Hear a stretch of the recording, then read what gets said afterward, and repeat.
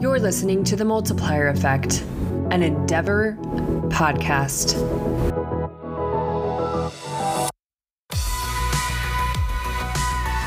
HALO is an acronym for Hydrogen, Arkansas, Louisiana, Oklahoma. It's a three-state partnership that is pursuing the DOE's Hydrogen Hub funding.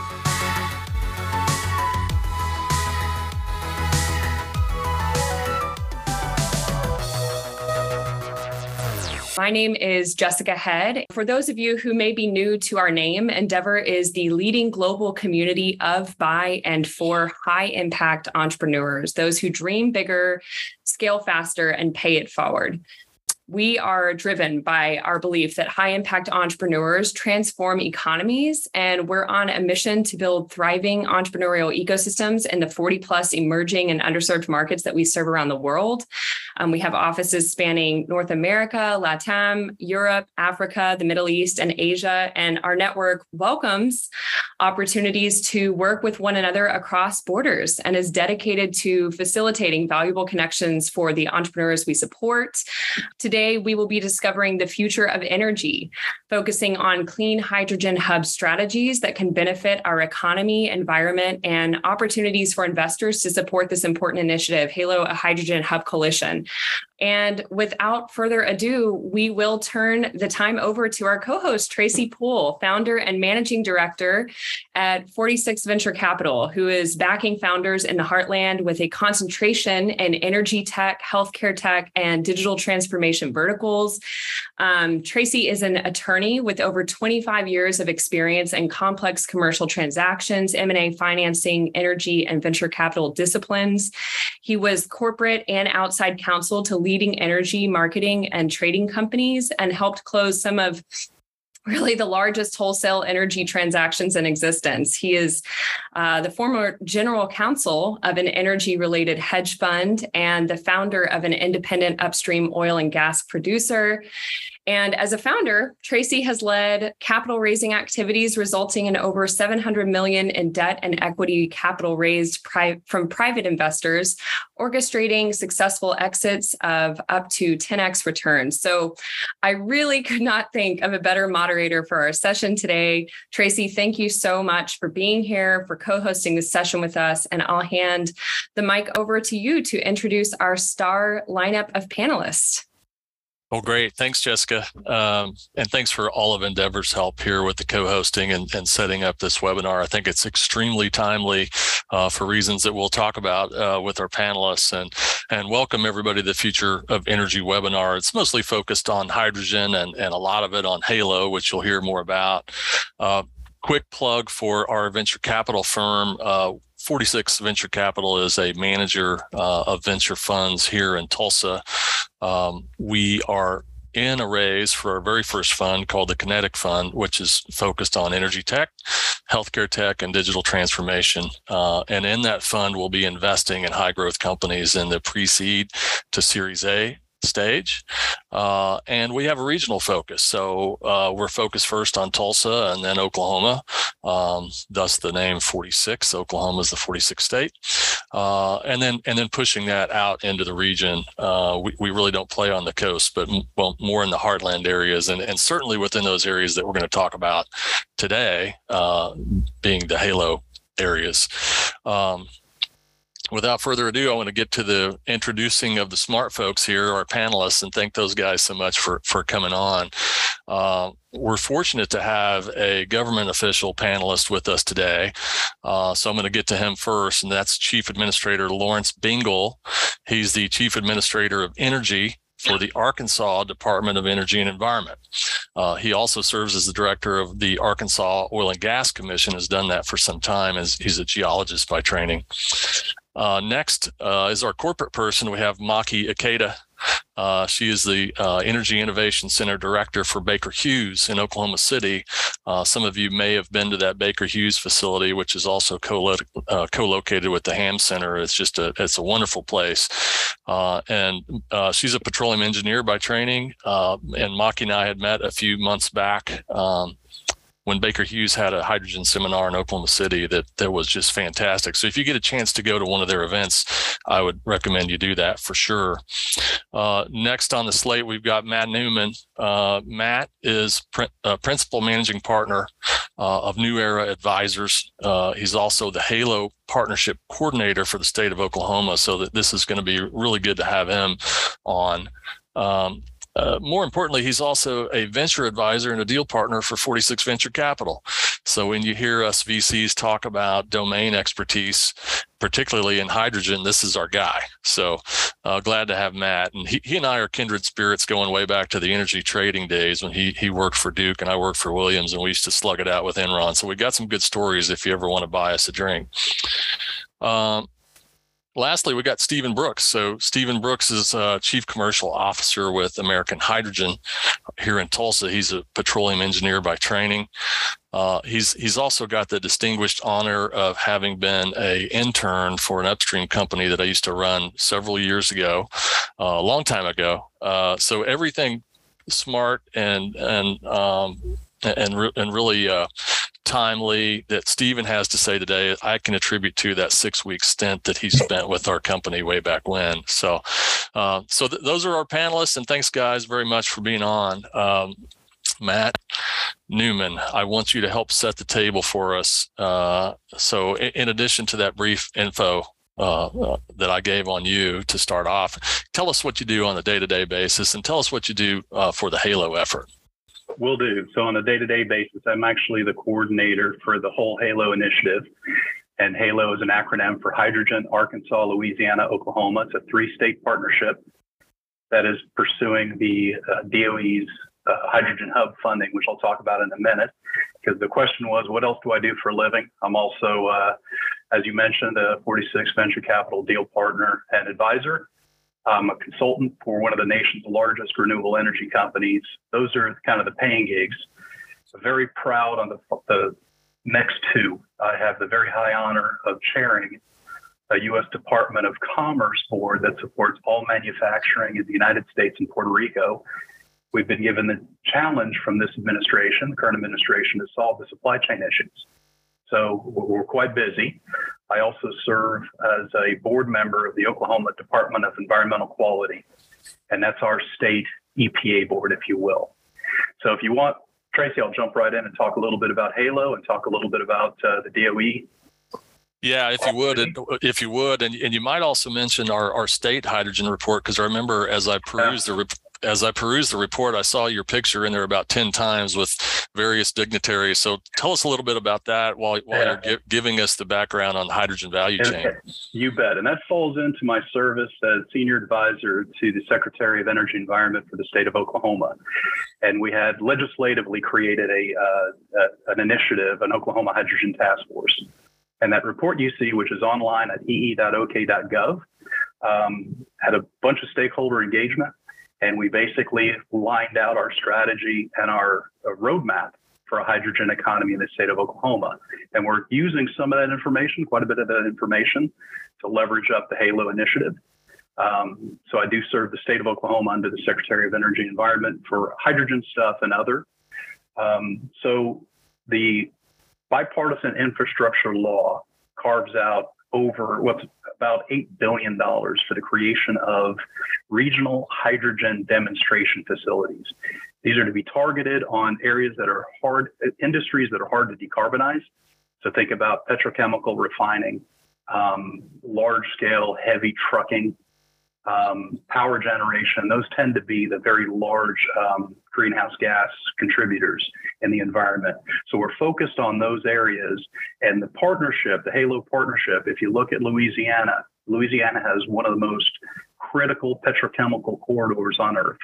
That corridor around Baton Rouge supplies critical supply chain feedstocks in the U.S. and abroad. And we're focused on working on projects to decarbonize that sector.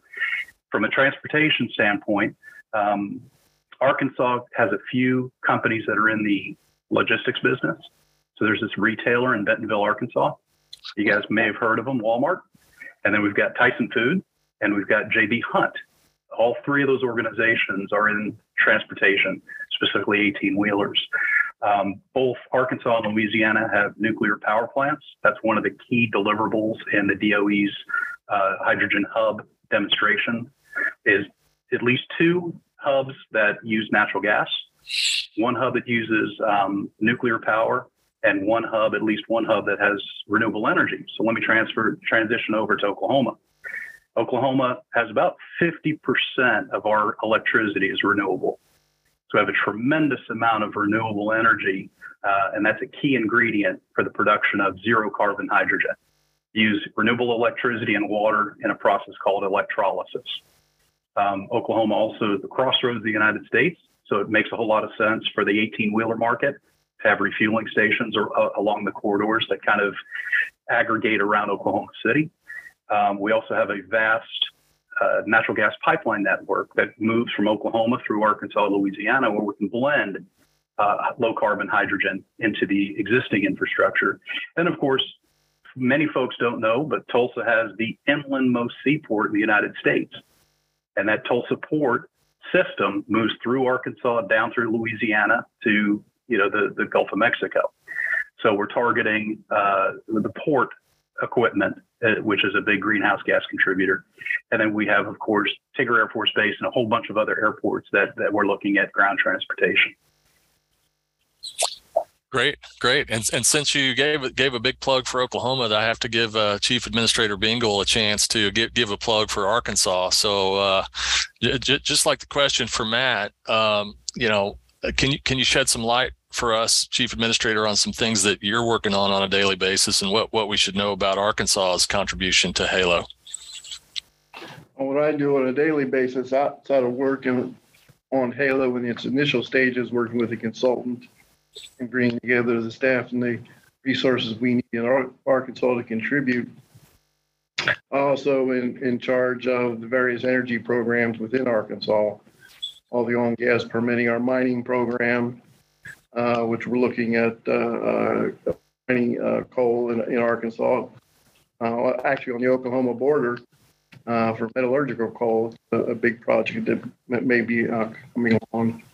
We also look at the EV programs that we have.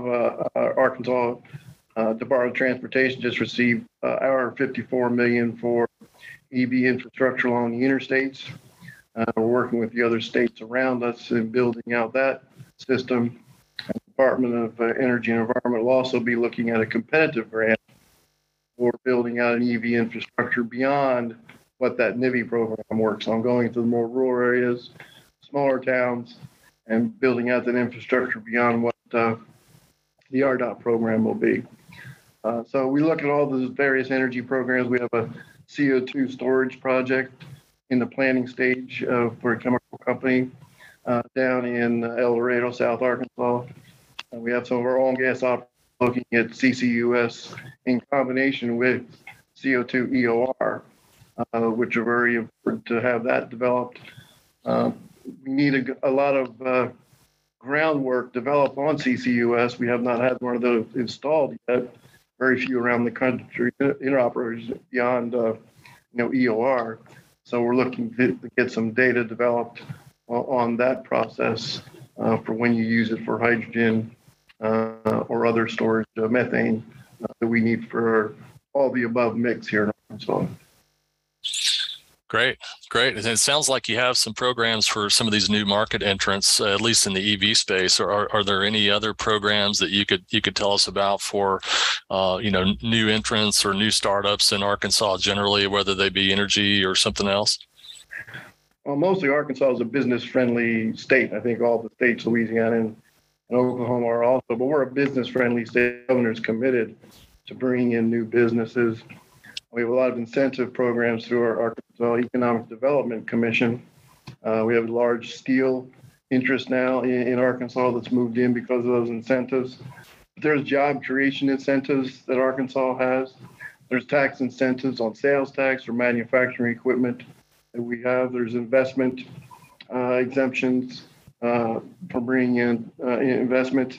And then the director of the Economic Development Commission also has discretionary authority to work with independent companies for specialized types of incentives to bring those investments into Arkansas. So Arkansas is really open for business. I know the other states are also, but we have a governor committed to that, as well as a legislature, and we adopt rules and regulations to make that as friendly as possible.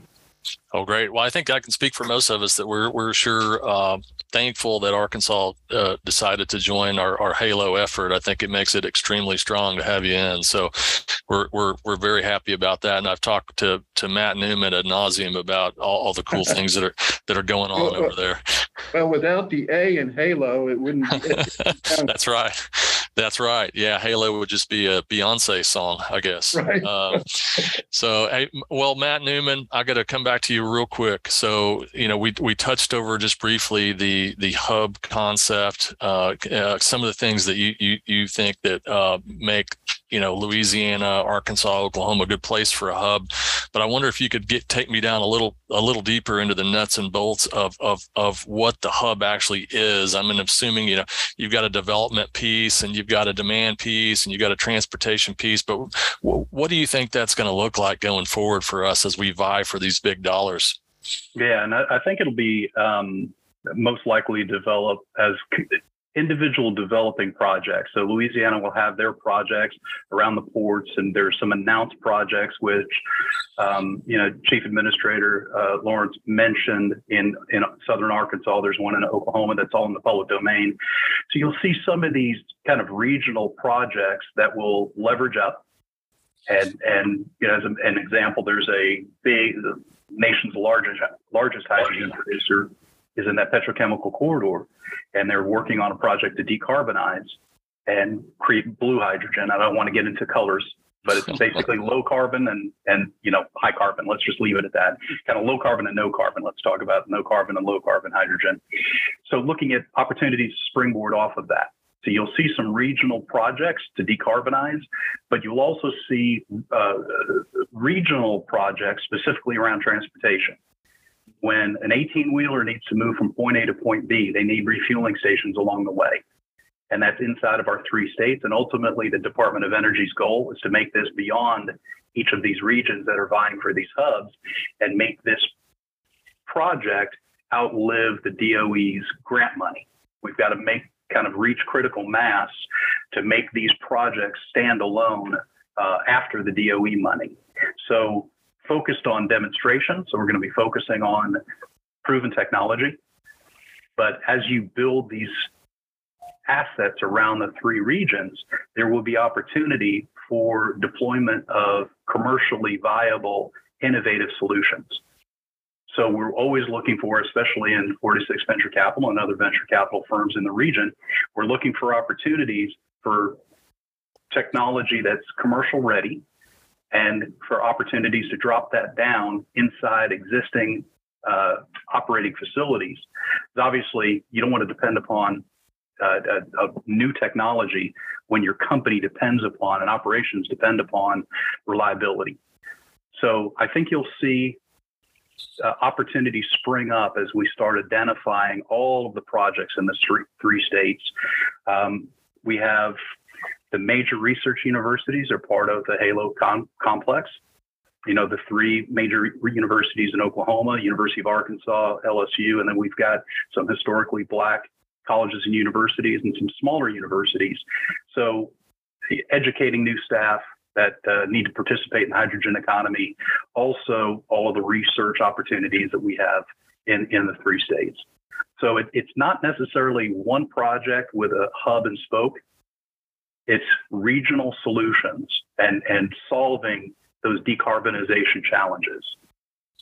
Great. Well, I know as of discussion we had this morning that you're off and running on working on Halo. In fact, you just got off the Halo call, I think, just right before this. And I'm wondering, can you give us an update on things like timelines? When are bids due? What kinds of things are you guys working toward, and how fast?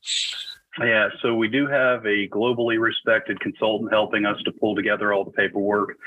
All 3 states, secretaries of energy and environment, are all very engaged in this.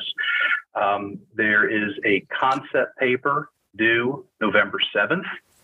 which I want to make sure everybody in the Halo team understands that that's November 5th. We're not going to wait until November 7th to get this done. That's limited to 20 pages. So that is a very short, quick, a lot of infographics. Why does Halo deserve to be in the RFP process? And then the RFP process will come out probably in December, and we'll have until April 7th to deliver that RFP response. Now, chances are pretty good. We haven't seen the RFP packet, but I anticipate hundreds, if not thousands of pages to be remitted to the Department of Energy within this RFP or this grant request. So very, very tight timeline. Nice. I guess that's good for us, right? Yes. Well, Maki Ikeda, I wanted to get with you real quick on Baker Hughes. I know you and I talked just a little bit earlier about the last hydrogen seminar that you guys had down in Oklahoma City. Is just a handful of months ago, but there's a lot that's changed between then and now. And so what gets you and Baker Hughes excited about this space? Yeah, and as you said, Baker Hughes has been evolving over the last few years with now a clear focus on this evolving energy mix. And maybe just as a reminder to everyone, Baker Hughes is already providing equipment and services to the hydrogen space for the last 60 years. And you will see behind me this bit of compression systems, but we have a really big compression fleet as well as a hydrogen turbine piece that we are, this basically is a business that we've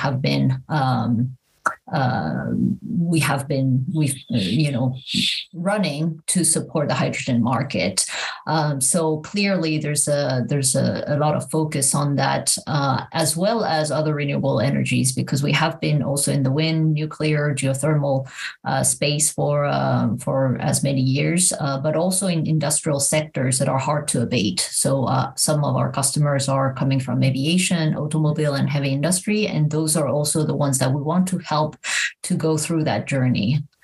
So those are some of the drivers, and obviously we are a technology company, so technology is also transferable to different spaces. So a lot of the sensors that we have been utilizing for the traditional maybe energy sector, we have now adapted and developed them to serve the hydrogen market. So electrolysis produces hydrogen that has a bit of moisture and oxygen, and we have those sensors to make sure it's a controlled environment and we can purify the hydrogen safely.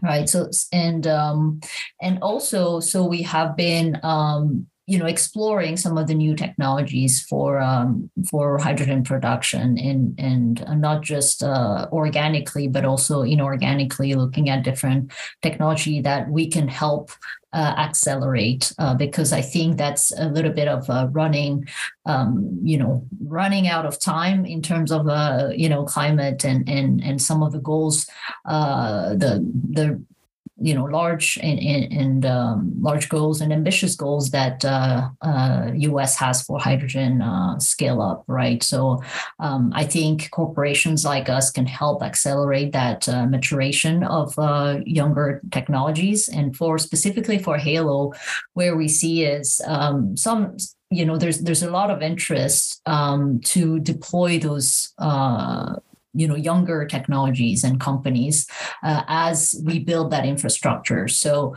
I think the first phase of the hub development will be really creating that infrastructure that will attract those companies to come, because there's already somewhere to plug the hydrogen they will produce, right? So we're encouraging also those startups and small companies to consider the region as potential for piloting, demonstrating, and then potentially scaling up. Great. Well, I'll ask you the same thing I asked the other guys. What does your day-to-day look like as the center director for Baker Hughes in Oklahoma City? Yeah, so 3 years ago, really, I refocused the work towards really energy transition, which is a mix of digital transformation, because through current operation needs to be more efficient, increase productivity, and be more optimized, thereby reducing emissions. So there's a big component around how do you reduce emissions, but also I would say more than half of the work is around new concept and technologies related to carbon capture, hydrogen storage, and renewables. So really on the day-to-day, I'm managing a portfolio of research and technology development projects that are either analytical work, lab testing, field pilots, and those are typically with customers or other partners. And also we're supporting as mentioned before, the maturation of early technology companies that Baker Hughes has invested in.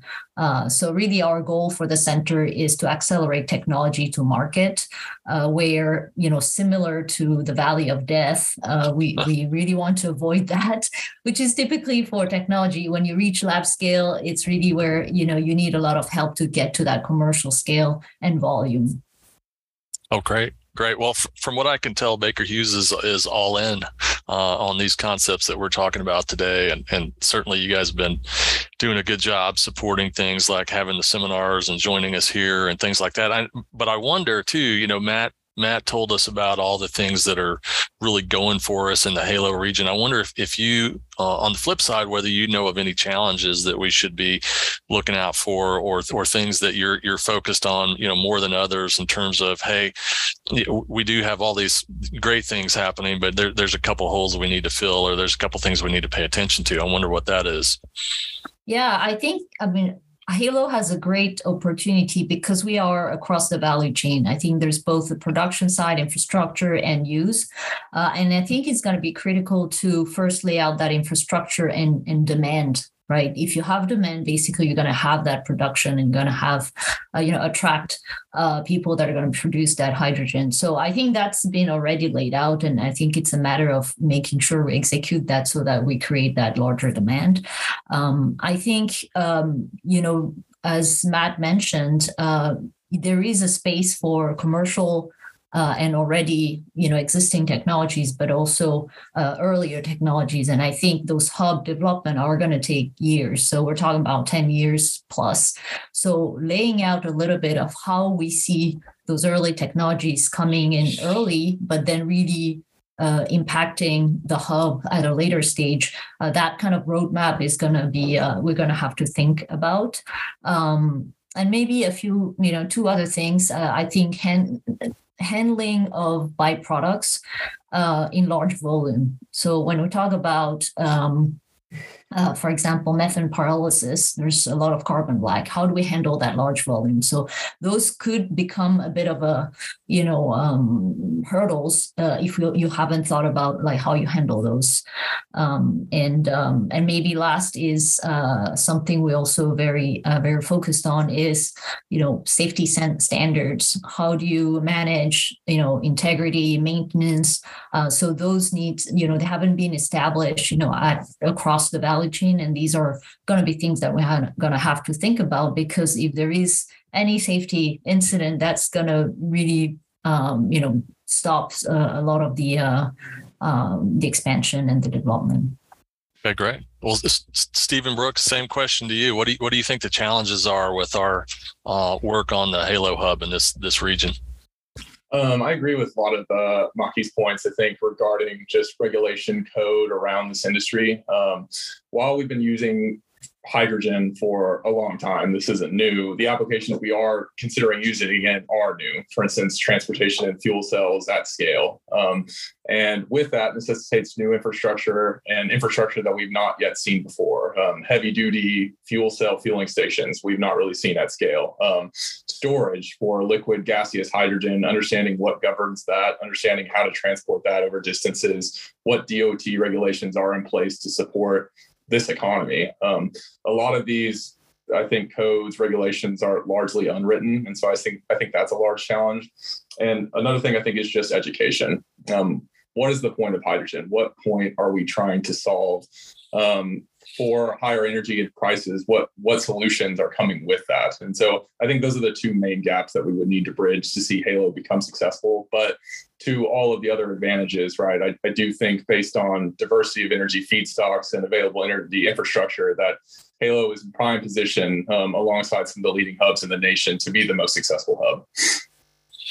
Well, Stephen, it's interesting, on the investment side, our phone, and I've had Matt looking at some deals with us as well, and he's brought some deals to us. Our phone's starting to ring off the hook for new entrants that are interested in doing things that are either hydrogen related, or they've got a new technology for an electrolyzer, or a new technology for storage, or things like that. And so far we've seen some announced projects that are really just kind of thoughts for now, but in the landscape that we've mapped out, your company is really one of the first companies that I know of that's actually building hydrogen development, as we speak. So I wonder if you can tell us a little bit about what you're doing there, how that came about, and just give us a little background there, what you guys are doing, what you're seeing in the field.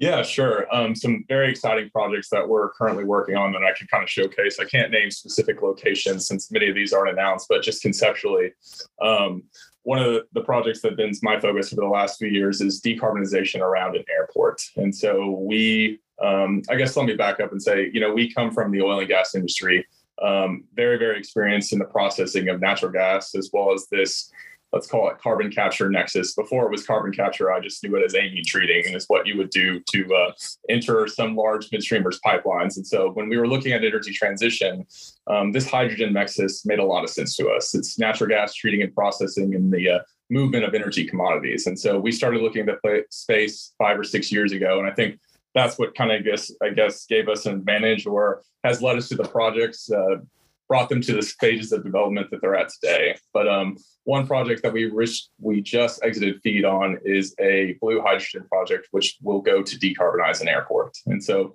the airport is transitioning their entire mobility fleet, their fleet of 250 taxis, baggage handling equipment, the cogen at the airport, all of that from internal combustion engines to fuel cells.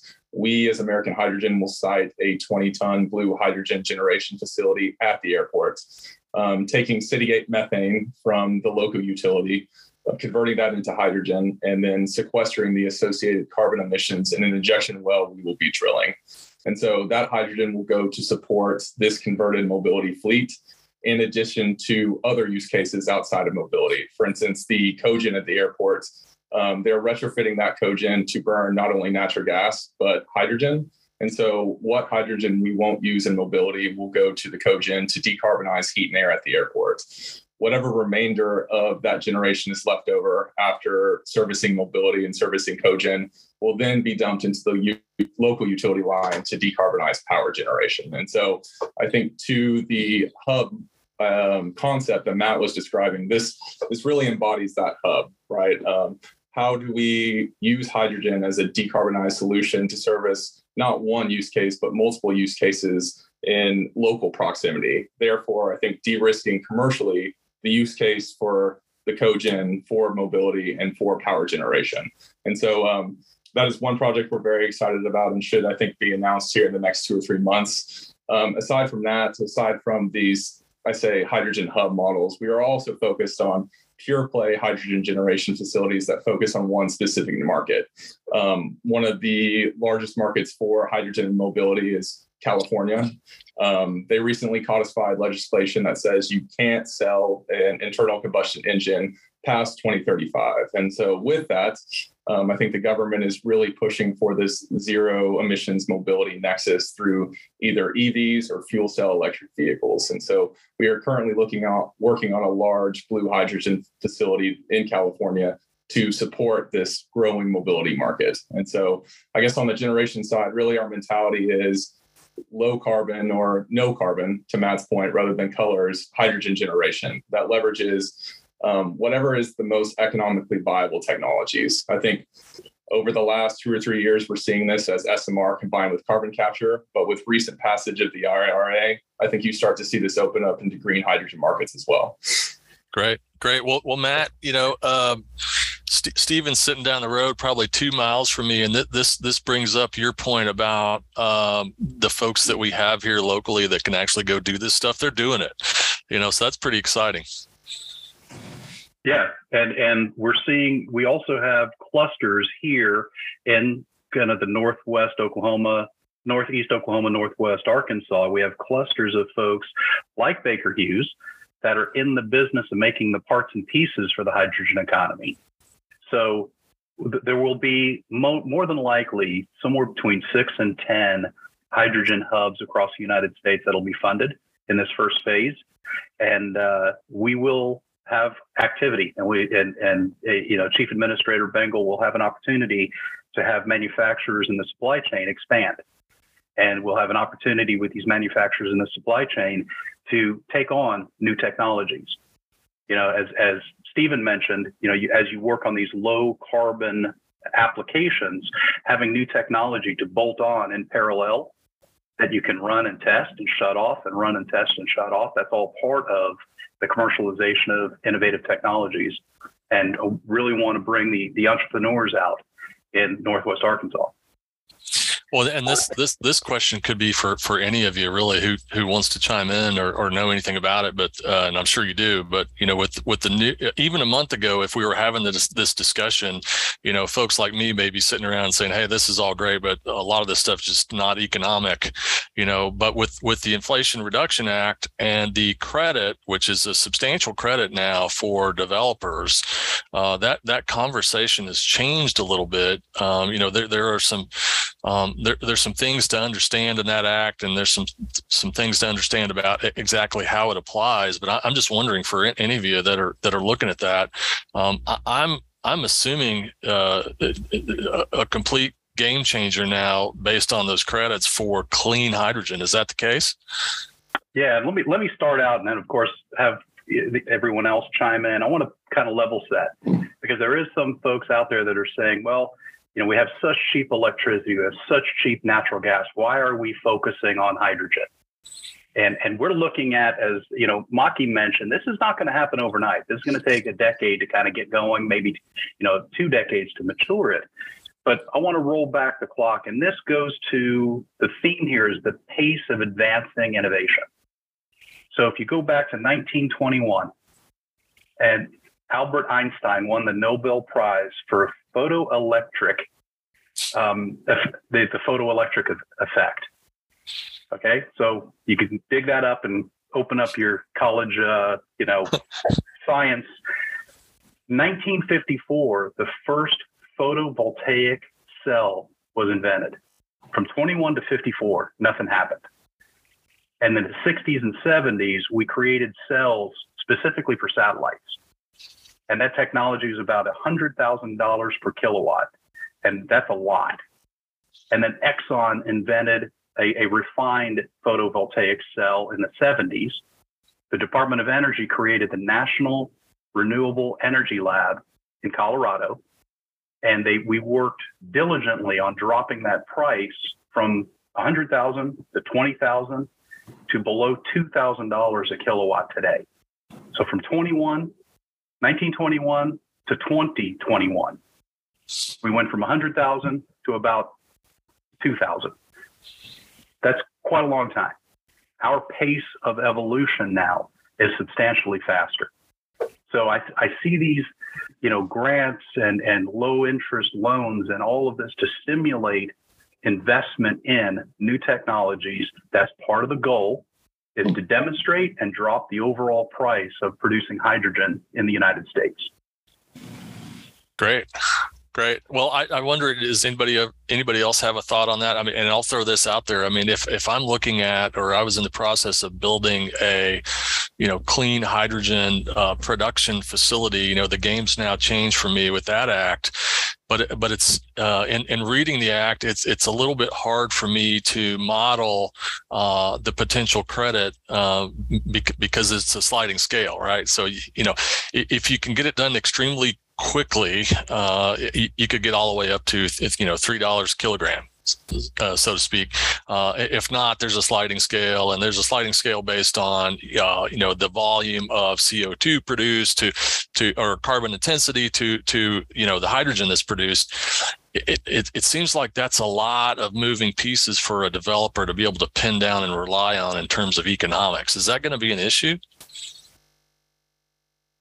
Well, Tracy, I was going to respond not to that particular business aspect, but from a governmental standpoint, building on what Stephen said and what Matt said, I think it's important as we look at the oil and gas industry and the infrastructure that it has, that we view hydrogen as just a continuation of our oil and gas industry, not from the standpoint of the fossil fuel aspect of it, which is what is a political football right now, but from the standpoint that it is the backbone of where we go forward with the hydrogen as well as CCUS.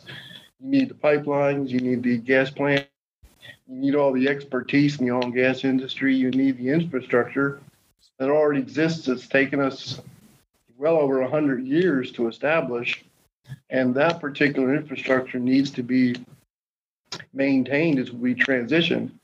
So we have to be very careful that we, when policies are made at the state level, that we don't disincentivize the very backbone of what the hydrogen industry will be, which is the oil and gas industry. So I think from a public education standpoint, especially as investors look at the ESG aspect of these things, you have to remember that much of this is going to be possible with what we have built in the energy oil and gas sector over the last 100 years that we now can use to transition into the next decarbonization of that particular resource.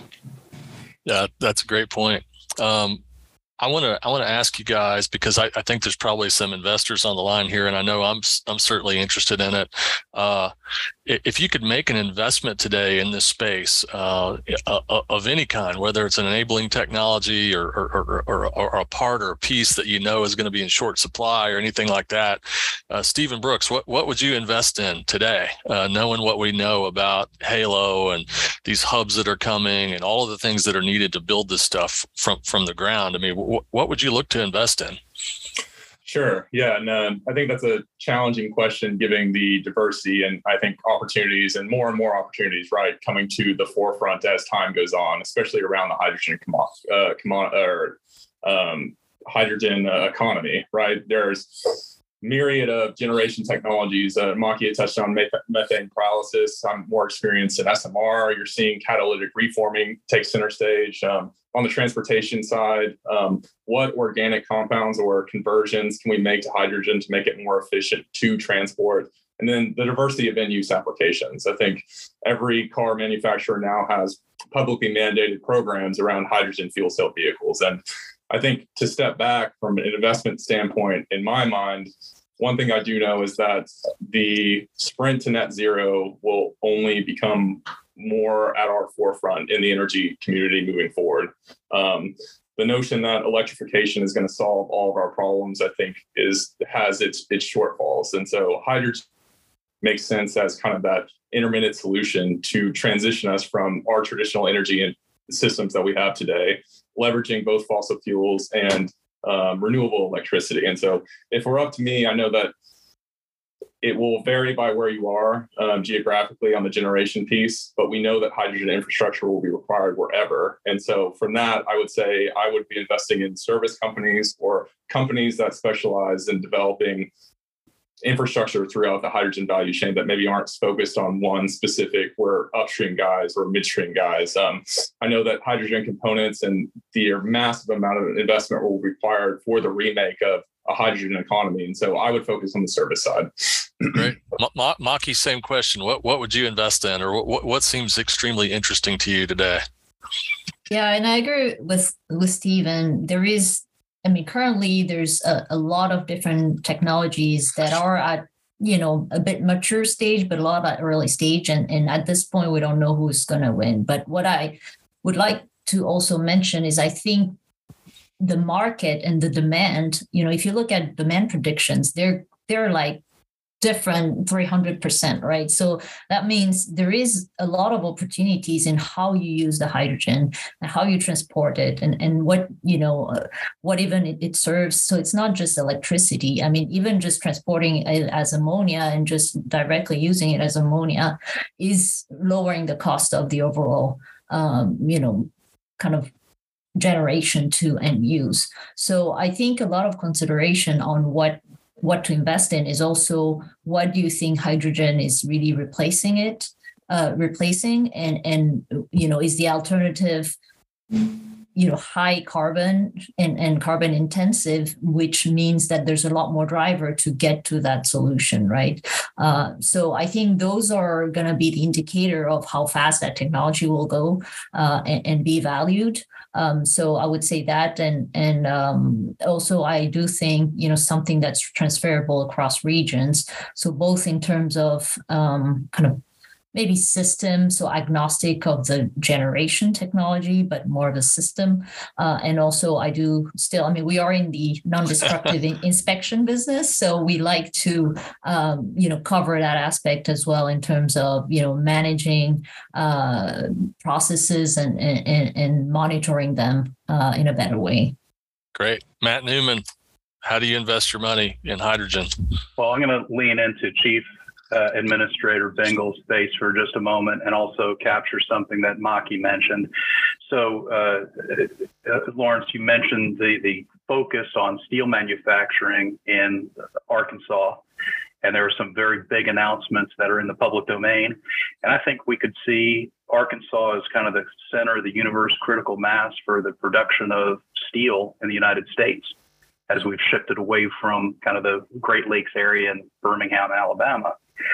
So Maki mentioned in methane pyrolysis, you have this carbon black that's left over.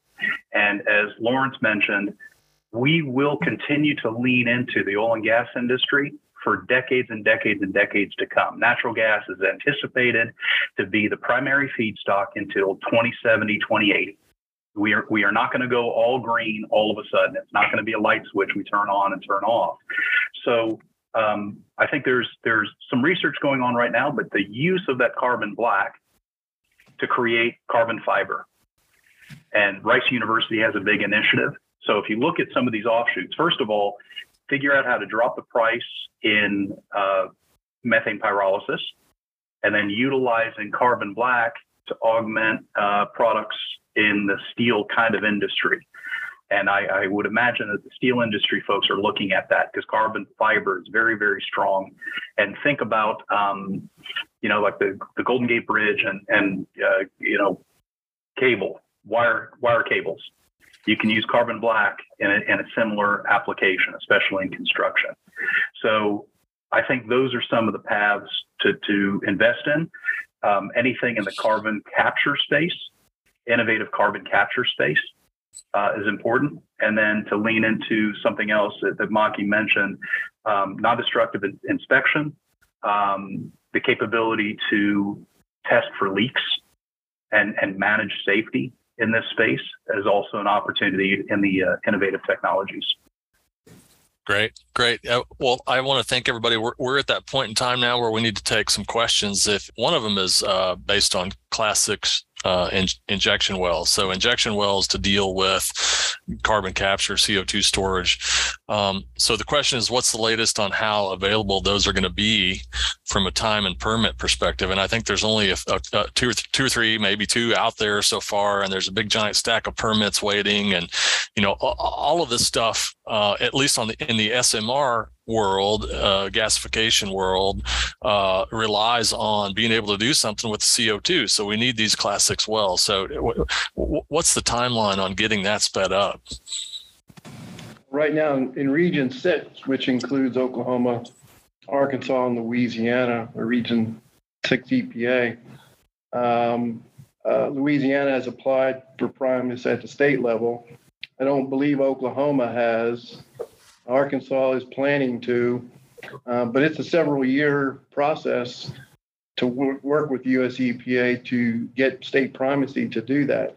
In the meantime, the Region 6 staff in Dallas will be the ones who will be issuing any Class 6 permits in our states, and I don't believe to date that they have issued a permit yet. I do know they have several in-house working on them, but I'm not sure they've issued one yet in any of our states. Well, thank you. That's good information. And another question just came in, and this may be pertinent to your purview as well in the Oil and Gas Commission as well. Can traditional oil and gas EOR projects using CO2 be part of the solution? We have a project out in South Arkansas proposing to do that. I know in Louisiana they do. There's many opportunities in depleted oil and gas fields to do that, as well as active oil and gas fields. I mean, Texas is a leader in CO2 EOR. One of the problems has been, because I was the chair of the IOGCC CO2 task about 10 years. When the last go around with CCUS occurred at the beginning of this century. It's funny to say it that way. But one of the problems were that do you count CO2 EOR as a credit? Can you get a credit for that CO2 that is not recirculated that stays in the reservoir? And I'm not sure if that's changed at this point in time, but I think that that's not been yet settled, of whether the CO2 that you keep in the ground in the reservoir that you don't recycle during your EOR, if that can count as a credit. If it does and can, yes, that can be part of the solution, because a tremendous amount of CO2 stays in the ground during that process, as you all know. And let me add just a couple of things. First, so there is a tax credit, 45Q, for carbon capture and sequestration. Enhanced oil recovery, absolutely a part of it. That's a Class 2 well, and tends to be a little easier to get than a Class 6. And there's opportunity there. But most importantly, to add to Chief Administrator Bengal's comments, we have pore space. We have in our 3-state area, tremendous capability to sequester CO2. And that's an asset that we're going to absolutely mention in our HALO application. This is all part and parcel to the hydrogen economy. Another question just came in, and this is one I was thinking of earlier when we were visiting about this. And I think, Matt, you guys addressed this in the Oklahoma report, which is you got to start with the demand. So the question is there demand for green hydrogen right now in the tri-state area, or what do you see that demand looking like over the next few years? Yeah, that's the key question. So what we've been focused on in HALO is creating that demand. So we talked about the transportation sector, and we talked about some of the offshoots that could possibly pull low carbon hydrogen off of existing infrastructure in Arkansas and in Oklahoma. It's the same chemical company is looking at creating blue ammonia, or very low carbon ammonia. That ammonia is one of the carriers that you can use to move hydrogen from point A to point B, specifically the international market. So Japan and Western Europe are interested in ammonia as a hydrogen supply source.